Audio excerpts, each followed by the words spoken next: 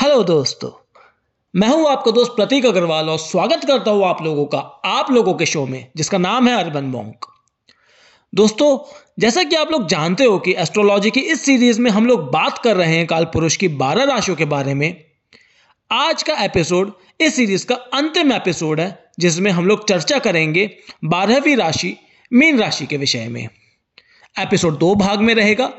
पहले भाग में हम लोग जानेंगे उन गुणों के बारे में जो उस राशि को खास बनाती है, अलग बनाती है और अनोखा बनाती है। और दूसरे भाग में हम लोग लग्न द्वारा आपकी जनरल सेटिंग्स की प्रेडिक्शंस करेंगे। तो ज्यादा समय ना लेते हुए शुरू करते हैं आज का एपिसोड मीन राशि। दोस्तों, यदि आपके लग्न भाव में अंक 12 लिखा है तो आप मीन लग्न के जातक हो जाते हो। यदि आपका नाम दी, दू, दे, दो, चा, ची, झ या त्र से शुरू होता है तो आप मीन राशि के जातक हो जाते हो। कुछ फेमस पर्सनालिटीज की अगर हम बात करें तो फिल्मी दुनिया के क्षेत्र में आप आलिया भट्ट, अनुपम खेर और आप आमिर खान जैसी हस्तियों का उदाहरण ले सकते हैं। पॉलिटिकल क्षेत्र में लेट जयललिता जी और बिजनेस के क्षेत्र में उदय कोटक जैसी शख्सियतें शुमार हैं। मीन राशि जो कि गुरु की साधारण राशि है, इन पे गुरु का प्रभाव देखने को बड़ा साफ दिखता है। इसके अंतर्गत जातक धार्मिक प्रवृत्ति का रहता है, या यूं भी कह सकते हैं कि धार्मिक प्रवृत्ति से लबालब भरा हुआ रहता है।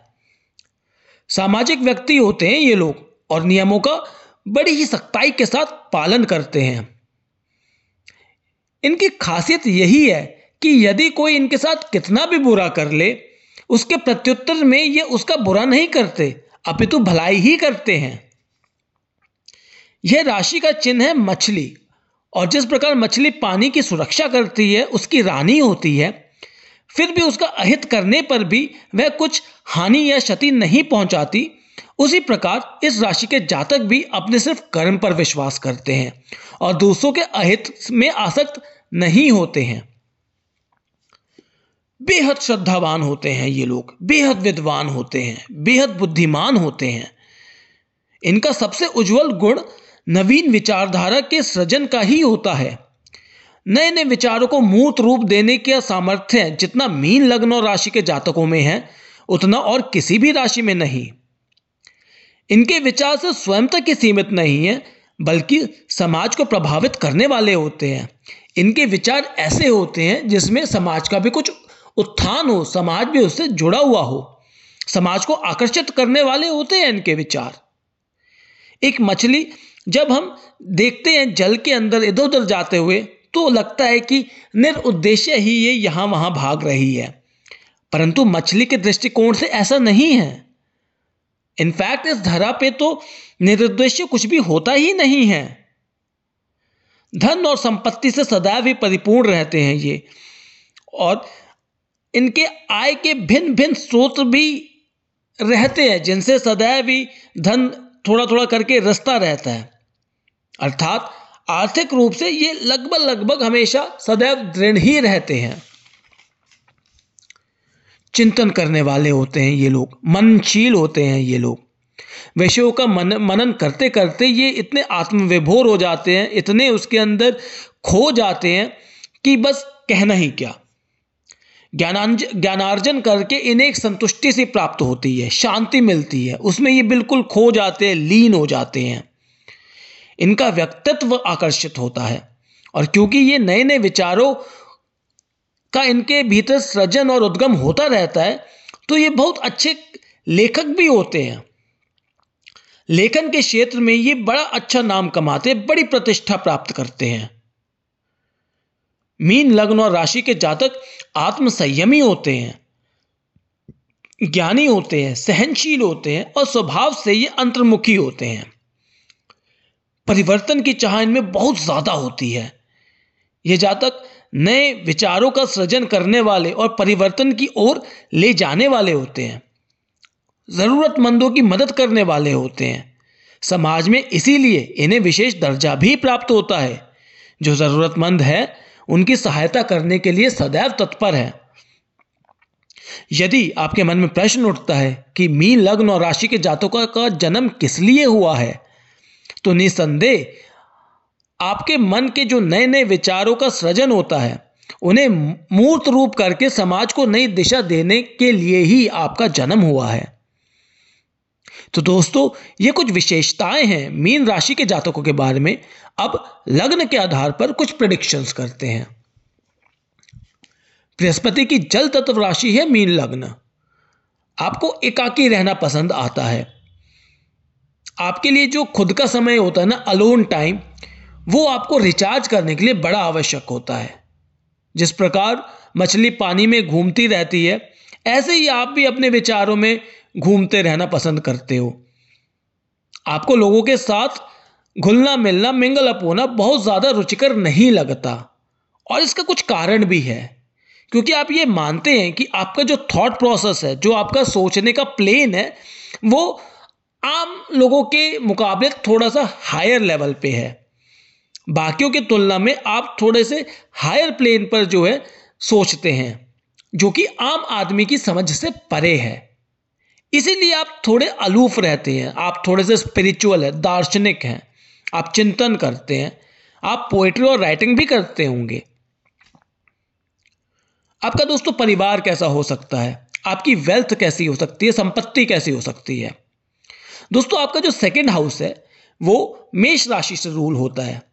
तो जो भी आपको परिणाम मिलेंगे इस हाउस में, वो आपके मंगल से प्रभावित होंगे, जिस कारण आपके पिताजी, आपके दादाजी या फोर फादर्स जो हैं, वो जीवन में काफ़ी एक्टिव रहे होंगे, काफ़ी अथॉरिटेटिव रहे होंगे। थोड़ा सा उनके अंदर जो है डिक्टोरियल पना भी आप महसूस कर सकते हैं।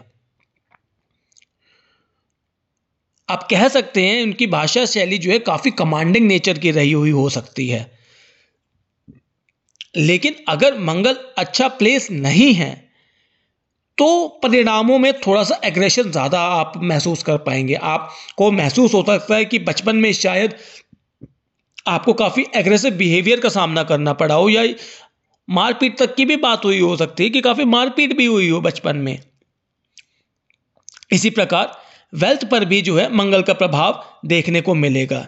यदि मंगल प्लेस अच्छा है तो आप एक अच्छे परिवार में जन्म लिया होगा। आपके पेरेंट्स ने, आपके स्पेशली आपके फादर्स और फोर फादर्स ने जो है काफ़ी एक्टिव लाइफस्टाइल क्रिएट करके जो है वेल्थ का धनार्जन किया होगा। और यदि आपका मंगल सही तरीके से प्लेस्ड नहीं है, एक नेगेटिवली प्लेस्ड है, तो स्थिति आपकी थोड़ी सी वेल्थ को लेकर के डामाडोल हो सकती है। थर्ड हाउस दोस्तों, आपका कम्युनिकेशन आपके सिबलिंग्स या आपके दोस्तों के साथ कैसे संपर्क हो सकते हैं। आपका थर्ड हाउस जो है दोस्तों, वह शुक्र की वृषभ राशि से रूल होता है। तो इन सब पर आपको शुक्र का प्रभाव देखने को मिलेगा। अब शुक्र जो है वह भी एक गुरु हैं, वह दानव गुरु हैं, और आपकी लग्न जो है वो देव गुरु है। तो आपका जो बात करने का वांटेज पॉइंट होगा वो अनकन्वेंशनल होगा। आप आम प्लेन पे बात नहीं करेंगे, आपको नॉर्मल बातें समझ में नहीं आएंगी, या उसकी आप बात करने में इंटरेस्ट ही नहीं लेंगे। आप स्पिरिचुअलिटी की, एस्ट्रोलॉजी की, या नॉन फिजिकल रियल्म की कुछ ऐसी सी बातें करना पसंद कर सकते हैं। यदि आपके सर्कल में ऐसे लोग हैं तो आप काफ़ी अच्छी, रुचिकर और गंभीर बातें कर सकते हैं। लेकिन यदि आपके सर्कल में ऐसे लोग नहीं हैं तो आप बात करने में कंफर्टेबल महसूस नहीं करेंगे, और आप एकाकी रहना ज़्यादा पसंद करेंगे। अब दोस्तों बात करते हैं आपके फोर्थ हाउस की। आपके सुख भाव का स्थल कैसा हो सकता है, आपका आपकी माता के साथ कैसा संपर्क हो सकता है। यह घर जो है दोस्तों आपका बुध की राशि मिथुन से संचालित होता है। अब बुध और बृहस्पति की आपस में कोई खास मित्रता नहीं है, लेकिन दोनों सौम्य ग्रह हैं। तो आपकी मदर जो है वो काफ़ी एक्टिव हो सकती है, काफ़ी फास्ट हो सकती है, कम्युनिकेशन में उनका बड़ा स्ट्रॉन्ग हैंड होगा। पर बावजूद इसके कि दोनों ग्रहों के संपर्क आपस में अच्छे नहीं हैं, आप दोनों के संपर्क जो हैं अच्छे होंगे, क्योंकि बुध जो है वो इंटेलिजेंट है और गुरु जो है वो इंटेलेक्ट है, विजडम है। तो दोनों आपस में कनेक्ट करते हैं। आपकी माता जी ने घर में एक बहुत ही कम्युनिकेशन के माध्यम से सबके लिए एक अच्छा सा प्लेटफॉर्म तैयार करा हुआ है, एक ओपन एटमॉस्फेयर क्रिएट करा हुआ है कि भाई घर में जो है बोलने की आज़ादी है, सब अपने अपने व्यूज़ जो हैं दे सकते हैं।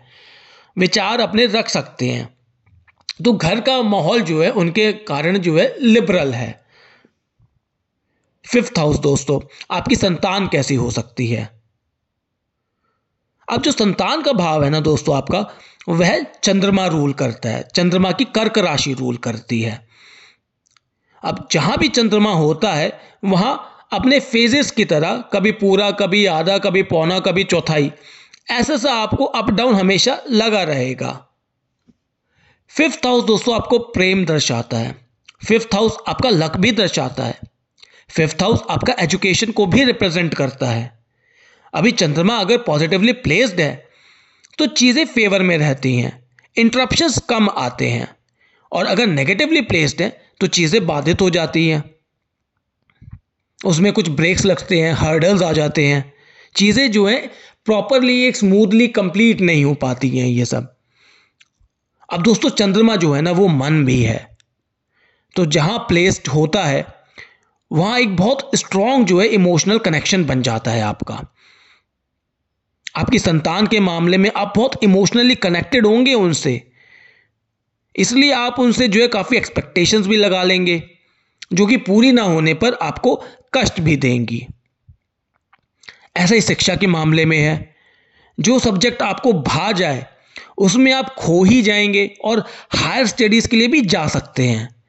ऐसे ही जो पसंद नहीं है सब्जेक्ट आपको, उसे आप पढ़ेंगे ही नहीं। पर चंद्रमा की तरह इन सब की फ्रिक्वेंसी घटती और बढ़ती रहेगी। सिक्स्थ हाउस, रोग ऋण रिपु, कैसा रहेगा ये भाव आपका। आपका सिक्स्थ हाउस जो है दोस्तों वह सूर्य की सिंह राशि से रूल होता है, सूर्य के तेज से चलता है। तो जनरली मान के चलिए कि आप अपने शत्रुओं को परास्त तो कर ही लेंगे। सूर्य के आगे भला कौन टिकेगा। आपके विरोधी सिर्फ और सिर्फ सूर्य, यानी और बड़े लोग ही हो सकते हैं, पर टक्कर में जो है वो बहुत ज्यादा फर्क नहीं होगा। और यदि सिक्स्थ हाउस में ही सूर्य आपका विराजमान है तो फिर कहना ही क्या जी दोस्तों, ऑपोजिशन आपके सामने टिकेगा ही नहीं, वो उसकी हार निश्चित ही है। पर सूर्य क्योंकि खुद का घर भी जलाता है, तो हृदय के रोगों से आप सावधान रहे। राजरोग भी आपको हो सकता है। यदि आप पॉलिटिक्स में जाते हैं तो आपको एक सत्ता का नशा हो सकता है, वह भी एक रोग ही है। काफी पावर कॉन्शियस हो सकते हैं आप, तो इन चीजों का आप ख्याल रखें। सेवंथ हाउस दोस्तों, आपके जीवन साथी का स्थान कैसा होगा, आपके स्पाउस के साथ संपर्क कैसे होंगे। आपका सातवां घर जो है दोस्तों वो बुध की कन्या राशि से रूल होता है। अगेन बुध और बृहस्पति की ना बनते हुए भी आप लोगों के बीच में अच्छे प्रयास रहते हैं, संपर्क बनाने के परिपूर्ण प्रयास रहते हैं, और एक दूसरे के प्रति फिर भी थोड़ा सा एक मेंटल वेवलेंथ का फर्क रहता है, वो रहेगा ही।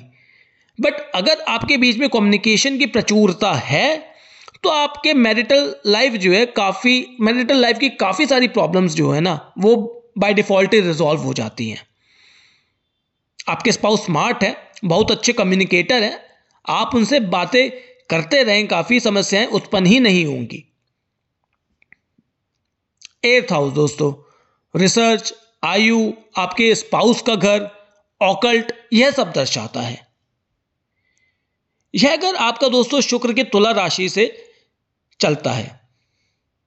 अच्छा दोस्तों, जैसा दूसरा घर आपके परिवार की वेल्थ को दर्शाता है, ऐसे ही आठवां घर, सातवें का दूसरा घर शादी के बाद आपकी जोड़ी हुई वेल्थ को भी दर्शाता है, आप दोनों की जोड़ी हुई वेल्थ को दर्शाता है। तो तुला राशि जो है वो बैलेंस की राशि है। तो ये सारी बातें जो भी एट्थ हाउस रिप्रेजेंट करता है, यह राशि उन सबको बैलेंस करके चलती है। पर क्योंकि आप दोनों अब यहाँ पे भी गुरु आ जाते हैं, दानव गुरु आ जाते हैं और आप देव गुरु हैं, तो आपकी एक जो थोड़ी सी इंक्लिनेशन होता है, थोड़ा सा जो झुकाव होगा, नेचुरल झुकाव होगा, वो ऑकल्ट की तरफ होना बड़ा स्वाभाविक हो जाता है। नाइन्थ हाउस दोस्तों, यह आपकी मंगल की वृश्चिक राशि से रूल होता है। आपके धर्म के प्रति जो विचार है वे काफ़ी ही गूढ़ हैं, इंटेंस हैं। आप उसके अंदर तक, या यूं कहें कि धर्म आपके अंदर तक उतरा हुआ है। यह आपको काफ़ी फिलॉसफिकल भी बनाता है। धर्म की आपको बहुत गहरी जानकारी हो जाती है, धर्म को लेकर के आप खुद रिसर्च करते रहते हैं, क्योंकि क्या है ना, जो आपकी ये वृश्चिक राशि है वो अगेन एक ऑकल्ट को भी दर्शाती है। तो आपका एक जो ऑकल्ट है ना, it is a part of you. अब ऑकल्ट के अंदर बहुत सारी चीज़ें जो कि आ सकती है। आप तंत्र मंत्र की क्रिया में भी इंटरेस्ट ले सकते हो, आप एस्ट्रोलॉजी में इंटरेस्ट ले सकते हो, और आप काफ़ी स्पिरिचुअल साइंस के अंदर इंटरेस्ट ले सकते हो। तो these are all the part of occults. 10th house, आपका स्टेटस, आपका प्रोफेशन क्या हो सकता है। दोस्तों, आपका जो ये घर है वह गुरु की राशि धनु से चलता है, और आपका लग्न भी गुरु से रूल होता है। तो आप काफ़ी अच्छी पोजीशन में आ जाते हो। इस बात से आप बहुत अच्छा प्रोग्रेस करते हो लाइफ में। आप अपनी धुन में रहते हुए काम करते हो, और नए नए कीर्तिमान भी स्थापित करते हो। आप सिर्फ फिलोसोफर ही नहीं, बल्कि एजुकेशनल लाइन से या एडवाइजरी लाइन से या फाइनेंसेस में जाकर भी, और इनफैक्ट रिसर्च में भी जाकर के बहुत अच्छा काम कर सकते हैं। 11th हाउस दोस्तों, आपका लाभ स्थान शनि से रूल होता है, शनि की मकर राशि से रूल होता है। तो जो फाइनेंशियल और सोशल ग्रोथ मिलती है आपको, वो यूजुअली आपको सेकेंड हाफ ऑफ लाइफ में ज़्यादा मिलनी शुरू होती है। लगभग यूँ कहें कि 35 साल की आयु के बाद जो है आपके आपकी कमाई बढ़ती है, आपका सोशल स्टेटस बढ़ता है, और तभी आप खर्चे भी कर पाते हो, जो कि आपका 12वां हाउस है, जो कि फिर से शनि की कुंभ राशि से रूल होता है, जिसके अंतर्गत आपके जीवन में स्पिरिचुअलिटी का उद्गम भी लगभग इसी उम्र के बाद से आरंभ होता है। अब स्पिरिचुअलिटी के बारे में दोस्तों आप जिज्ञासु तो शुरू से ही हो, पर उससे एक होते कब हो, आप जीवन के उत्तरार्ध में। तो दोस्तों, यह कुछ जानकारी थी, प्रेडिक्शंस थी मीन लग्न और राशि के जातकों के बारे में। आशा करता हूं आप जरूर रिलेट कर पाए होंगे, और इसी के साथ मेरी ये पहली सीरीज, पहला चैप्टर समाप्त होता है। जल्दी फिर हाजिर होऊंगा कुछ नया लेकर, अलग लेकर के। तब तक के लिए अर्बन मॉन्क साइनिंग ऑफ।